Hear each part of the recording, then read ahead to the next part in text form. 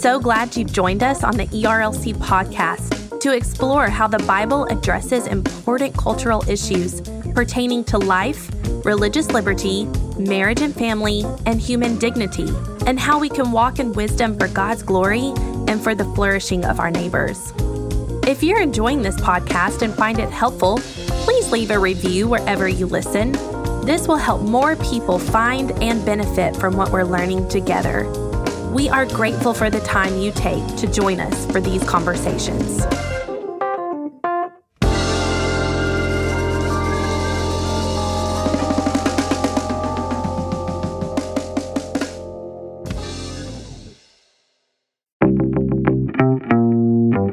Welcome to the Digital Public Square, a podcast from the Ethics and Religious Liberty Commission about ethics, theology, and philosophy in today's society. I'm your host, Jason Thacker, and I serve as Chair of Research and Technology Ethics and also help lead the ERLC Research Institute.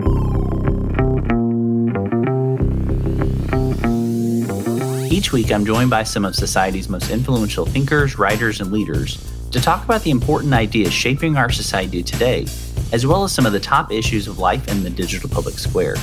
Our goal with this podcast is to equip you to navigate these issues with biblical wisdom and insight.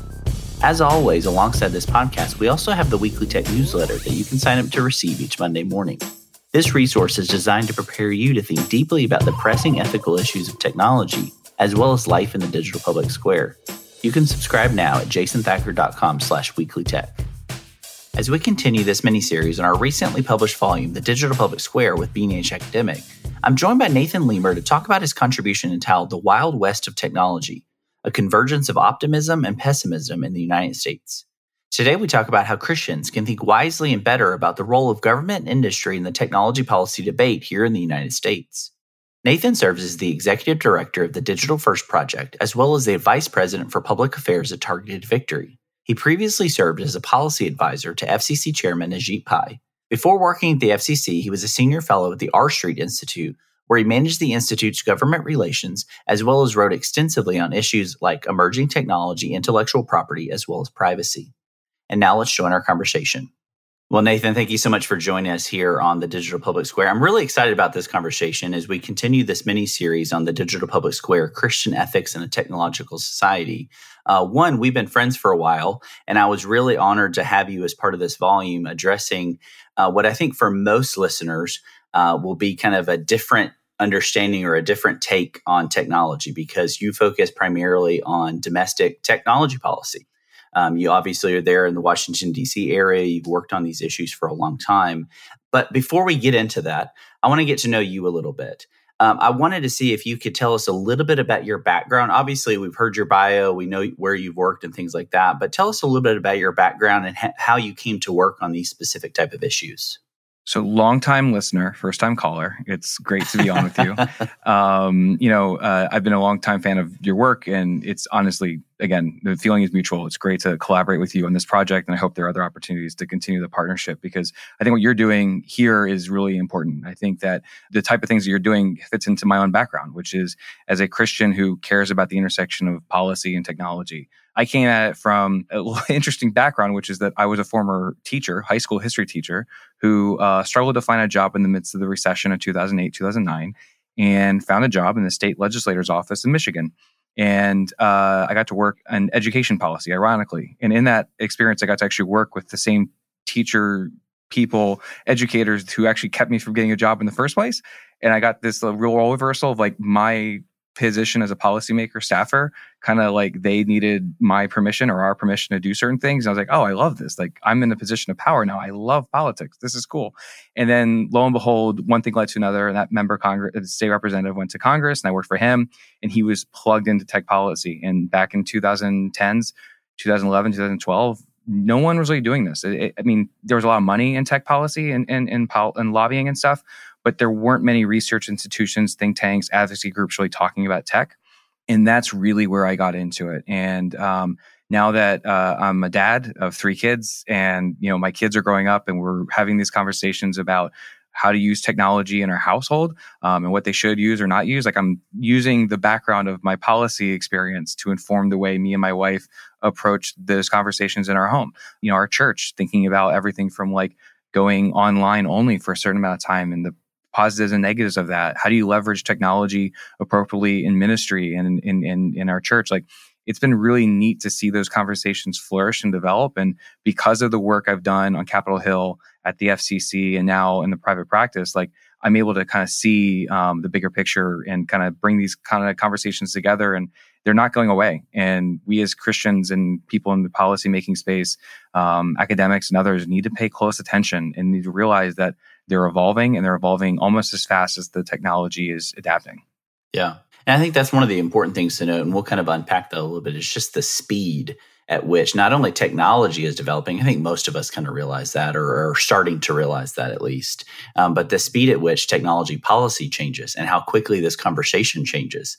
And we'll talk a little bit about that throughout the podcast. But I really like that connection where you're talking about is a lot of, at least for me, and I think probably similar for what you just said, is having kids changed a lot for me in terms of how I thought through these issues. I'm starting to apply the things that I do at work and the things that I do in my writing and research and my academic study, as well as I'm starting to think about how the role and kind of the way technology is shaping me, my marriage, but also my children and the world in which they're going to inhabit. And one of the things we've said throughout this mini-series here on the podcast is that we have to address the world as it is, not as just the way we hope it to be. Not that we don't have a vision, not that we don't have goals and kind of ends in mind. We definitely do. But technology is causing us to ask not maybe new questions per se.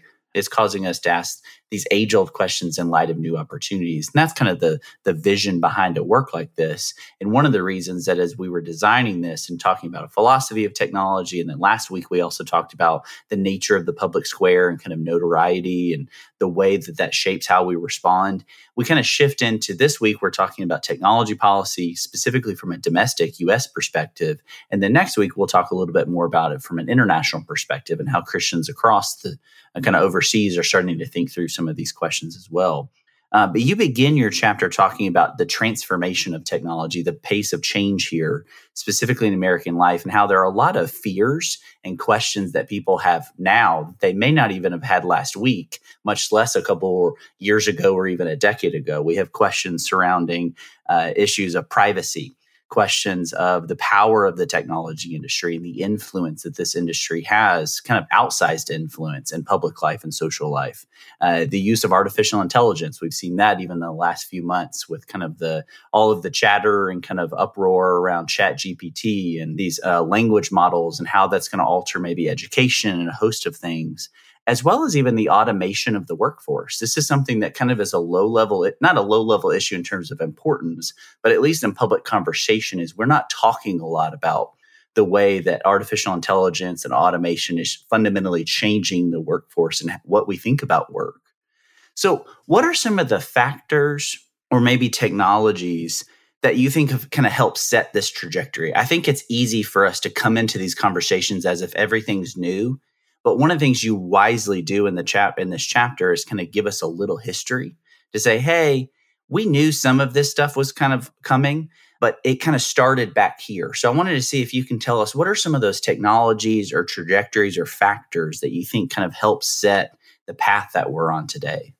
Yeah, for me, so I bring it up in every conversation, and this is a great place to start, is that I think of technology as one big stack. I think of the application level, the experience that the user interfaces with an app or a social media platform. And then you think underneath there at the cloud services level, the intermediaries, if you will, that allow the applications to work. And then you also think lower than that at the telecommunications side, the internet provider level. And what's interesting is as the conversations are evolving around social media, free speech, artificial intelligence, AI, automated workforce, et cetera, that's on the application level. But a lot of those lessons stem back from conversations that happened whenever I was in elementary school in the 90s or in the 1996 Telecommunications Act, or the CDA 230 conversation around internet liability and kind of internet free speech. So it goes back to that first principles. I think those conversations that people were having around what's the power of cable companies, what's the power of media companies from the beginning. I think that informs the way we think about these other platforms, because honestly, it's about balancing promoting of innovation that enables people to accomplish new things in their lives, whether at an educational level or improving their economic well-being, et cetera, with real consumer protection questions that persist throughout time. If you look back, Congress was debating privacy laws for decades. I mean, this is not new, but the conversations are taking on new shapes because of the connections with our lives. And so I think going back to those first principles are so important about like, what do I believe free speech means? What do I believe the Fourth Amendment means when it comes to privacy? How does that apply to private companies versus the government? These are the questions that I think are so essential. I've actually heard the argument that like encryption is the Second Amendment of the internet to protect you from other users or other powers. And I'm like, it's an interesting argument. Like there is a connection there. So how do you find the limitations of that simplistic saying, but also what's the truth there? And so I think that has been the underlying approach that I've used to converse in these conversations. For me, the first thing that I look to is like, what were lawyers and activists and advocates saying in the mid-90s? I quote Sean Perry Barlow from the Electronic Future Foundation, who was writing about the Declaration of Independence online back in 1995. And those issues are so clear now as they were 30 years ago, 30 years ago, whenever he wrote them. Oh my gosh, we're in the mid 2020s. So now it's like 30 years ago. I got to remember that. I used to be 20 years ago, 90s. But yeah, I mean, that's just sort of the overall conversation that those principles are persisting. And it would be helpful for us not to think that everything is brand new, but to take it back to those first principles and those conversations. And then that helps inform the way we think about the future. Yeah, that's one of the reasons I was really grateful to have you in this chapter on domestic tech policy, and then Patricia Shaw talking about international tech policy, specifically more of kind of an EU-UK focus. Because it is interesting that, and it wasn't until reading her chapter actually that I started to kind of realize this. I guess I always knew it. But Christians, we're Christians first in that sense, whether kind of wherever kind of political alignment we have. But it's really interesting to see how Christians in different contexts, they have different histories, their countries have different histories and the different approaches, and how that kind of shapes and alters the way that we see all of these things. And I think you're exactly right. Going back to some of those first principles, going back to some of those early conversations, many of the same debates, as you said, that were happening in the mid-90s are continuing on now, just in a little bit of a different form, a little bit. And then, as you well know, and as readers, if they check out your chapter, will also know, a lot of our policies, specifically governing modern emerging technologies, were actually written back in the early 90s, mid-90s, and still have not been updated in some sense. And so it is kind of interesting, the fast pace of technological development, the fast pace of how the policy is changing, but sometimes the slow nature of policy crafting and refining and bringing kind of a bipartisanship, or at least what we hope is a bipartisan approach to many of these issues. Before we dig in a little bit, I wanted to see if you could kind of help us to see, obviously in your chapter, you're doing more of a US-centric policy perspective, but there also is, we've talked about kind of that international perspective. I wanted to see specifically for Christians, and you do this kind of towards the end of the chapter, but I wanted to kind of surface it now, is specifically, what are some of the things that you hope Christians take away? As I've already said, many of our listeners are not policy experts. They're not working on K Street. They're not working in the halls of Congress. What are some of the things that you want them to take away from a chapter like this in terms of technology policy that kind of intersects with their daily life? First thing I would say is that we do not have monopoly on the right answers on what the policy framework should be. Like, I think that there are good Christians on both sides of these policy debates that are thinking through the consumer protection side of things, or the consumer protection welfare standard in the antitrust conversation, or what the right balance is to promote innovation or to enable economic opportunity, and thinking about the downsides. And so I think that's the first thing that we need to remember. I think it's actually really worth remembering from the get-go that like every tech policy issue is almost an inherently bipartisan issue. There are very few issues in tech that are like the Republicans are one side, Democrats are on the other. They're actually very much mixed. It's always transpartisan, whether it's on copyright, artificial intelligence, other than net neutrality. But most other issues turn into very transpartisan conversations. And I think that's actually helpful. That is, I think, great for me to be able to say there are people on the other side of the aisle who share my philosophy about this question. And there's also people who I am affinity with who disagree with me on this side of things. But you know what I mean? I think that's actually helpful. I think that should encourage us as Christians to know that there's not one side that has the monopoly answer and that we should always be on that team's side. So I think that's like the first starting point. The other side is that, like, look, these conversations are happening now and they're having dramatic ramifications on your daily life, in the daily lives of missionaries overseas. And what happens in the US or even in the EU could affect persecuted Christians in nations that you've never thought of. You know, just a personal example. I have a cousin who has been a missionary in Africa and some Muslim nations in Africa, and she has to communicate via encrypted apps only, because like she is not, you know, she's worried about other interests, you know, being able to read her emails or have access to that, and that could put her and the people she's ministering to into danger. That's happened in China, especially. We know about churches and who have been persecuted where that's happened, and there's been a lot of questions about, you know, whether various tech companies or other players are protecting those users as they would in the U.S., where we don't have to worry about government surveillance to that degree. And so that's just one tangible example where, like, you know, if you are trying to reach people internationally, crypto actually could be a really great way of avoiding the intermediaries that could hinder your ability to support an interest or a mission group or some ministry option. And so I think Christians thinking about how to leverage those technologies is really important. I am a contributor and supporter and longtime friend of Chris Six, a pastor in the Falls Church, Fairfax area, who started a church called One Voice Fellowship. And this church services 25 different languages. They are almost exclusively for immigrants and refugees in the Falls Church area. And he has to use AI to translate his sermon and his worship into 25 different languages every week. He couldn't do that by hand. So how do you use ChatGPT? How do you use Google Translate? How do you use this technology? And, you know, when you have policy conversations about what a framework for AI is, well, that actually has a downstream effect on that pastor's ability to translate, to minister to people who otherwise would not be ministered to. Another example, I'm just using examples here, but another example of that is when we think about deplatforming. I'm going to be honest, like, deplatforming scares me as a Christian, because yesterday's free speech could be tomorrow's hate speech. And something that I'm always cognizant of is that, like, you and I are podcasting here. Churches use podcasts to share a message. You know, I listen to Tim Keller's message on his podcast daily.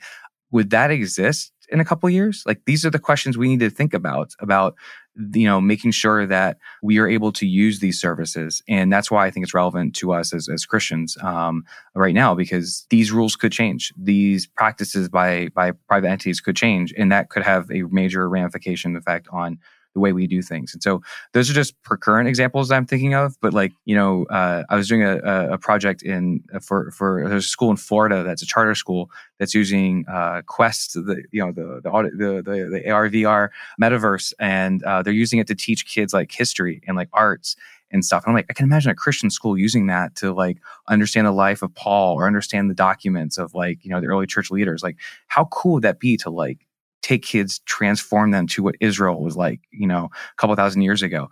We should be thinking about how to leverage this technology while also thinking about the unintended consequences and concerns and other issues that you've written about, other people written about. But this is happening. So how do we engage appropriately? Yeah, I think that's a wise word, because I think often, and we've talked a lot about this throughout all of my work and specifically on this podcast and in this series, is that we often, when we approach issues of technology as Christians, but even just kind of as non-Christians as well, we tend to take either kind of a pure optimistic approach of look at all the good and the benefits, and we should look at the good and the benefits. And there are many ways that He's blessed us with these technologies to be able to utilize them and harness them for good. At the same time, there is a flip side to that coin.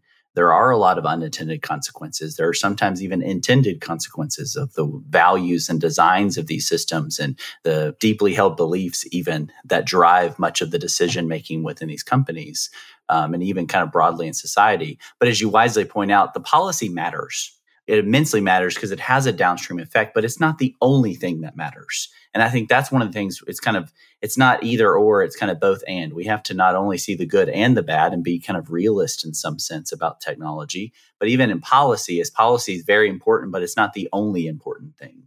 And that's sometimes where that bridge, that gap is sometimes hard to overcome. One of the things that you talk about in the book that I really like is kind of continuing this gap theme, as you talk about the knowledge gap problem. And this is specifically between often legislators and kind of the pace at technology. Obviously, technology is rapidly advancing and changing how quickly things change in this industry. At the same time, many of our legislators, those whom we've elected to represent us to often bring regulation or certain types of reform, may not always be up to speed, to say it in a nice way. Sometimes we have a congressman or something like that ask, the Google CEO about his iPhone. Little like kind of funny things that happen along the way, but it's difficult. The life of the legislator is not an easy job by any means, because you're asked and told that you have to basically be an expert on 100 different areas all at the same time. But as you said, your former boss was like very much involved in the technology industry, kind of in these conversations, specifically around automation and things like that.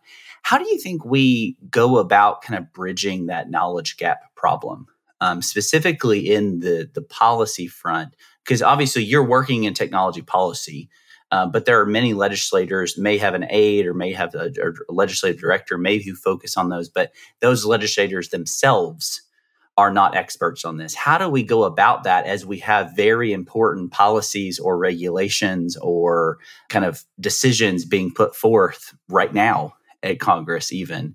How do we go about kind of combating that knowledge gap problem? So, I mean, inherent in that knowledge gap problem is the revolving door that exists. I mean, I think that's just the first thing to note. And again, for anyone who's interested, like I worked on the Hill for a couple of years, but like if you want to raise a family and you want to have 3 kids like we do, and you want to provide for your family in Washington, D.C., where, as you know, cost of living is pretty high, a Hill staff salary just doesn't work. And so you have to kind of like do it for a few years. You become knowledgeable about the system and the process and the policy area. But then like you have these incentives that kind of force you out of that space so that you're now using skills that you've learned and knowledge you have in other ways, usually on K Street, usually in think tanks, usually in other spaces. And it's kind of hard to come back in and use those skills. And so to your point, a lot of times there's this huge turnover. And so by the time we understand the technology, people who got to know that technology all get jobs in the private sector. I mean, even like, for example, in crypto was like brand new. Bitcoin and blockchain and all that stuff was like brand new in DC like 2-3 years ago. So like if you're a staffer who learned how that works, you don't stay on Capitol Hill to educate your boss while they're actually voting on these issues. You go work at a trade association. You come work at a lobby shop. You start your own organization on the outside and you influence the debate from there, because there really is, honestly, it's out of alignment when it comes to incentives and staying as a policymaker and staffer. And that is very, very hard.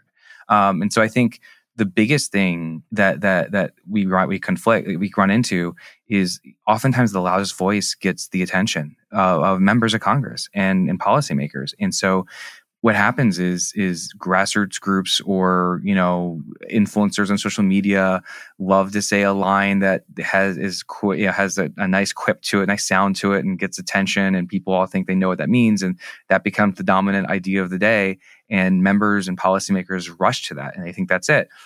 We need wisdom. We need discernment in the way we think about these things, and people to demonstrate the value of their perspective in thoughtful ways that can cut through the noise, that can outlast that sort of viral moments. And so whether it's honestly like podcasts like this, whether it's books like we've been a part of, whether it's, localized conversations and roundtables with policymakers at the local level where they get to see how it actually affects consumers and users and people in the church and others, that's actually where I think the conversation needs to happen.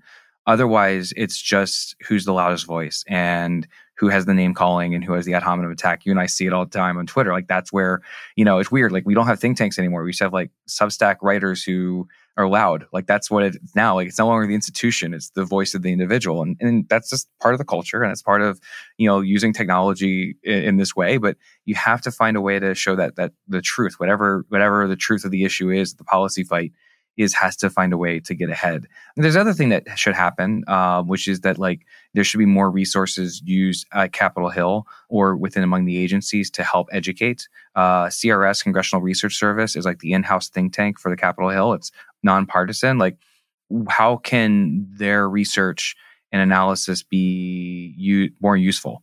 both to the public and to consumer to the policymakers. Up until last year or 2 years ago, every CRS report was private. The public couldn't see these CRS reports. Anyway, like that's just an example of like that should be made public, like making that transparent to the public so that voters can understand the analysis that their policymakers are seeing. That's the type of thing that I think is we more of to help make sure people are all on the same page. Yeah, you're exactly right when you point out it's often the loudest voice or the squeaky wheel, as my grandmother always said, the squeaky wheel that gets the grease. But it's often now the loudest voice that gets the attention. And that's often what pushes the barometer or changes the temperature of the debate a little bit. And it's really funny to me, and you mentioned this, we don't really have time to dig deep into these, but it's interesting. In this policy realm, it's really funny because every 6 months or so, maybe year, you have like a brand new kind of issue that's going to change everything, whether it was net neutrality and how we were all going to die kind of from that or something. It was some terrible thing with net neutrality. And that whole debate kind of has almost entirely subsided and moved on. We've moved on to other things. One of the kind of prevailing debates that I found is really interesting is every so often the Section 230, you kind of referenced that earlier, will kind of rise above the fray, and it's repeal or reform, and what are we going to do about 230? This is the main thing that matters, and then it kind of subsides a little bit. I know when we were writing this chapter, that was we were at one of the peaks of the 230 debate. That was one of the things you obviously referenced it a good bit. David French in his chapter does as well, and a couple other authors as well, talking about the nature of 230.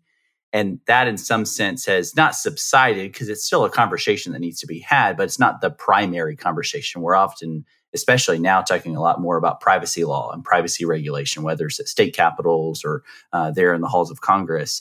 But I do think the 230 debate's interesting, and I do think it matters. Maybe it doesn't matter as much as some said, but it matters more than others think it does. So tell us a little history there. Like, what is Section 230? You threw out like the CDA. This was something that was passed in the 90s or late 90s. Tell us a little bit about it and kind of where that maybe currently sits in conversations there in DC. Well, I like to call it in the chapter I refer to it as that notorious little law, which is like essential to like content moderation. And I mean, the easiest way to describe it is basically in 1996, it was a part of a bipartisan deal to think about the liability of internet platforms. At the time, were not social media platforms; they were other like pre-modern internet platforms like chat rooms and things like that. And basically, it basically gives immunity to the platform itself from liability. So it's not liable for the things that are said on the platform. And again, like, if I come into your house and I scream terrible things, like, you might not want me in your house, but you're not liable for what I say. That's basically how it's the easiest way of describing it. And then I'm sure David French and other people have more intricate ways of explaining it than I am. They're lawyers who know this better than me, but the easiest way to describe it is that. But then the other side is like they also have the ability to basically, in good faith, moderate the conversation, have the ability to take off things that are basically they go against their terms of service, and it gives those platforms the freedom to do so. It's a difference, honestly, between a public square, a real public square, versus someone's bar or restaurant or your house where like, hey, Nathan, you can come into my house. I love having you at this euchre game. I'm just going to go Old Michigan with euchre game. I don't know what you guys play. And this is a Baptist podcast, so I'm not going to say, some other games and card games, but you're here for this euchre game. And I appreciate you here, but could you tone it down a little bit? Like, my kids are trying to sleep, or, watch your language. And like, it is different to do that in your house or someone else's place versus, in a public square, an actual public square. So with 230 conversation or reform, it's basically like, is our social media platforms the public square? And what does that mean? And what are the requirements of that? Are they utility? Are they not? And this is honestly part of the conversation. If you think about the internet stack, net neutrality with telecoms, are they our utility? How do you think about them? How do we think about Cloudflare and other, cybersecurity entities that basically protect your internet traffic versus are they a public utility or not? And then also the platforms in the same way.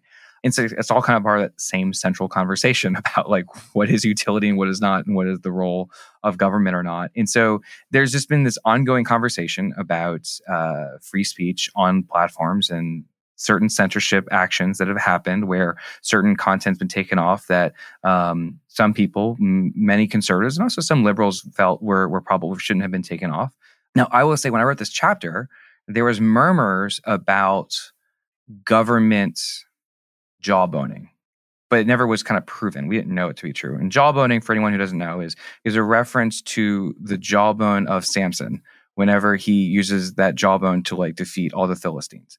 And that has been co-opted, if you will, or appropriated in these current conversations as the government basically jawboning private entities to bring about certain narrative, to push them into a certain way, to make them behave in a certain way. And so this happens in corporate areas where you want companies to do certain things so the government changes the rules to do so. But in the social media space, it's referencing, let's say, conversations around COVID or conversations around the election or narratives that the government or government entities prefer or not prefer. And so there's this question about whether recently some of the actions about content moderation were done at the behest of government jawboning. And honestly, the Twitter files, the Facebook files, and these other kind of reporting that's come out from Bari Weiss and others over the past several months have totally, I think, changed my thoughts and conversation around 230. I'll say this, when I wrote the chapter in the book, I feel fine with 230. It makes sense. I mean, it's what we have. I don't know of a better policy solution beforehand. I haven't seen any reform that I'm like, oh yeah, that is a better approach. I'm open to a better approach, but like, I don't know of a better approach. It's like an agnostic who like, maybe there's a God, but like, I don't know of a better, who aren't convinced, so they don't believe in, I mean, it's like I'm agnostic on 230. Like, sure, it works, but if there's a better way, show it to me. And I think that that's kind of where I feel with the 230 conversation with the government jawboning. Like, I think there's a real conversation to be had about the transparency about what were these government actors saying or doing, not just from Twitter's side, but also from the agency side, whether it's the FBI, the White House or other agencies. That's the part of CDC. Those are the conversations I want to see. What were their internal deliberations? Were they concerned that this could be turning a social media platform into a compelled speech actor, a state actor, compelling speech? And that's the part that I want to kind of know more about. Because, and I say this, like, there is a role for government with, especially like unlawful content online, like really bad stuff, like when people are doing bad things on the internet. We all have to describe it. You know what I'm talking about. There is a role for the FBI and other agencies to work with platforms to get that stuff off the internet or to go after bad actors who have that stuff on the internet, whether it's like overtly illegal stuff. The question is about legal content. If you say something that's like against the predominant narrative, do you have a right to say that? And is freedom of speech about freedom of reach, like how many people you can reach? Or is it about your ability to speak at all? And this is actually where, like, honestly, the going back to first principles is a First Amendment free speech conversation. And I think some of the collaborators on this book have different perspectives on like what the rules of the road should be on that. That's a very interesting conversation. I'll say this for myself. I'd love to hear what other people say from the book. Like, I don't think you can even talk about 230 until we know more about the transparency and accountability side about what these government actors knew or didn't know, or what the companies did or didn't do. Because honestly, I think like 90% of people's concerns about censorship, quote unquote, kind of go back to that central conversation between those government actors and these platforms. And let's figure that out before we even think about, the long-term ramifications on your and my speech. And I think that's one of the things that you wisely do is not to rush to judgment in these conversations. That doesn't mean that those whom we may agree with or disagree with are inherently right or wrong per se, is that a lot of times we just don't know what we don't know. And one of the things that we've noticed in the kind of the increasingly digital public square, which is kind of, as we've already talked about, is kind of an interesting title for something like this. I think it's a good metaphor. It's not a perfect world picture by any means, but it is really interesting is how quickly, or at least how the internet, specifically with social media, has trained us toward immediacy. And how we have to react the moment something happens, and we have to have kind of our hot take or whatever. We need to be able to speak truth to power. We obviously need to do that. We also have to have specifically as Christians, we speak truth, but it's seasoned with grace. And one of the things that I've really appreciated about this conversation, I do about your chapter, and really all of the contributors in this, is that while we don't all fully agree with one another, and I think people should know that when they encounter a work like this, that we weren't all sitting in the room together working through all of our chapters. These were written individually by faithful believers, faithful Christians. We were seeking to honor the Lord in their specific area. there's even some maybe not tensions per se, but differing opinions on how to navigate some of this. And I think recognizing that complexity, that's something I always tell my students, is that to reject simple narratives.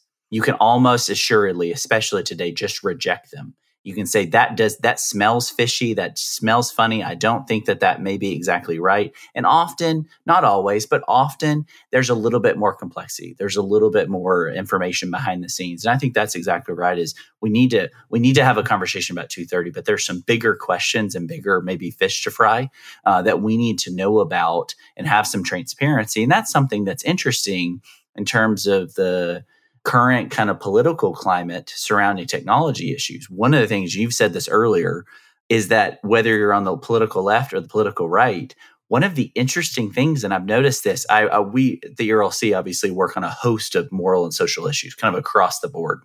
And one of the things I found really interesting, the technology debate is actually one of the most unifying and almost bipartisan debates that we have.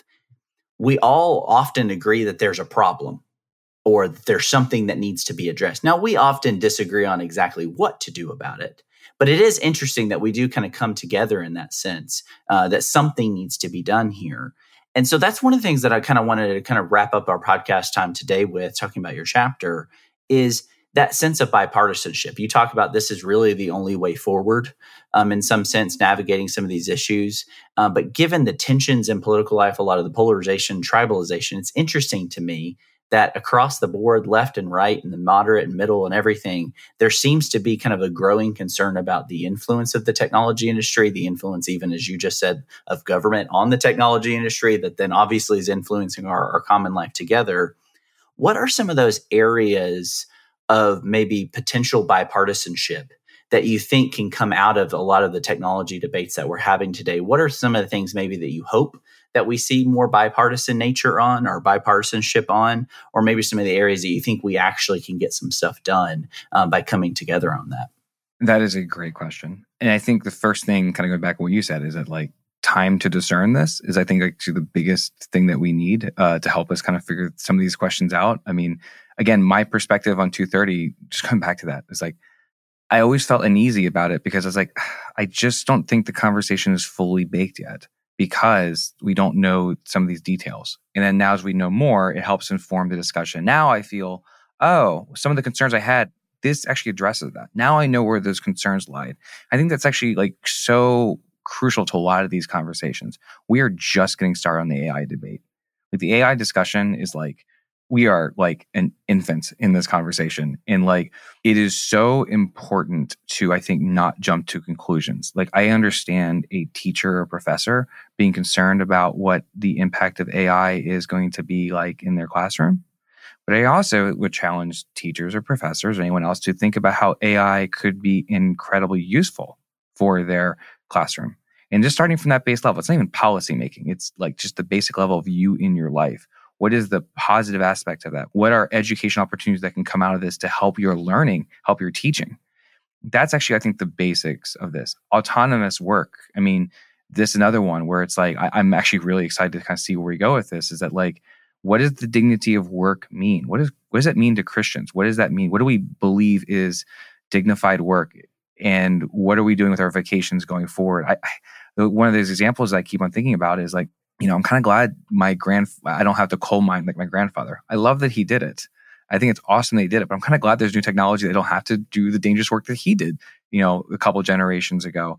That's a good thing. I think we both have value of work, both in his life and my life. What does that mean going forward when we continue to see this, autonomous work, continue to develop, and thinking through like the ramifications of that, and what does that look like going forward? Also, how does that apply to transportation? What do we think about drivers? What do we think about truckers? What do we think about, the Uber driver that you have? What does that mean going forward? Like, these are really interesting questions. Also, what about safety? And again, like when you start with tech, it's like a ripple effect. It just goes on and on and on to these other issues. I think that's the part that you have to kind of start from. Another issue, I'm trying to think what is like a really solid issue that we should all come together on. I think the more I think about it, I think it's like privacy encryption. Like, honestly, that is where we have to find a way to balance the interests of going after a bad guy, right, with also protecting those who are most vulnerable, those who are, doing mission work overseas, those who are pursuing religious freedom in a place where there is no religious freedom. That is where I'm honestly most concerned, because if the U.S. doesn't create our framework going forward, there's no way to protect on the outside. There is something different about the way the U.S. is talking about this, or even the EU, versus some other parts of the world, whether it's Russia or China. And that's honestly going to have major ramifications on our work as Christians overseas. And so I think having that conversation now is so helpful. And, I'll say this, one of the best books recently on that conversation, and by the way, it ties with crypto and all this other stuff. There's a book that just came out by Andy Greenberg, Tracers in the Dark. I'm highly recommending this because the entire conversation is about using tools to go after bad guys who are misusing crypto in the dark web, but also how those tools are allowing economic opportunity for so many people. So what do we do with that? How do we work that balance out? And I just think we as Christians should be pouring into those books, because in the books like that, in the stories like this, because if we're not, it's going to be a real problem for us a long time down the road. And it's going to put us in a spot where we're not able to fully use these technologies, or we're not going to fully understand how they should be protected and how they could be used to help those in need. Yeah. I think there's a lot of important stuff there. Obviously, there's so much more that we've kind of hinted at or talked about that we could focus. We could have an entire podcast or an entire series on some of these issues. But Nathan, I just really appreciate your work, the way that you go about it. I really appreciate your contribution to this book. For listeners' sake, if you want to learn more about the book, or you want to grab a copy of it for yourself, you can go to jasonthacker.com/books, or you can pick up a copy at most major book resellers, including your local bookstores, Lifeway.com, Amazon, Barnes & Noble, and many more. But Nathan, thank you so much for your time here, and I appreciate having you here on the podcast. Great to be on, man. Thanks again. Well, from all of us here at the Digital Public Square, I want to say thank you for listening. If you enjoyed this conversation, would you consider leaving us a review on Apple Podcasts, Spotify, your favorite podcasting app? These reviews really help us to know how we're doing, and also to share the word about the podcast with others. As a reminder, you can connect with Nathan and learn more about his contribution to the Digital Public Square in the show notes. Also, make sure to sign up to receive the Weekly Tech email briefing that comes out each Monday morning. This resource is designed to prepare you to think deeply about the pressing ethical issues of technology in the public square today, as well as to stay up to date on the latest technology news. You can subscribe at jasonthacker.com/weeklytech. The Digital Public Square is a production of the Ethics and Religious Liberty Commission and is produced and hosted by Jason Thacker. Production assistance is provided by Caden Christian and technical production by Owens Productions. It's edited and mixed by Mark Owens. Thank you, and I hope you have a great week.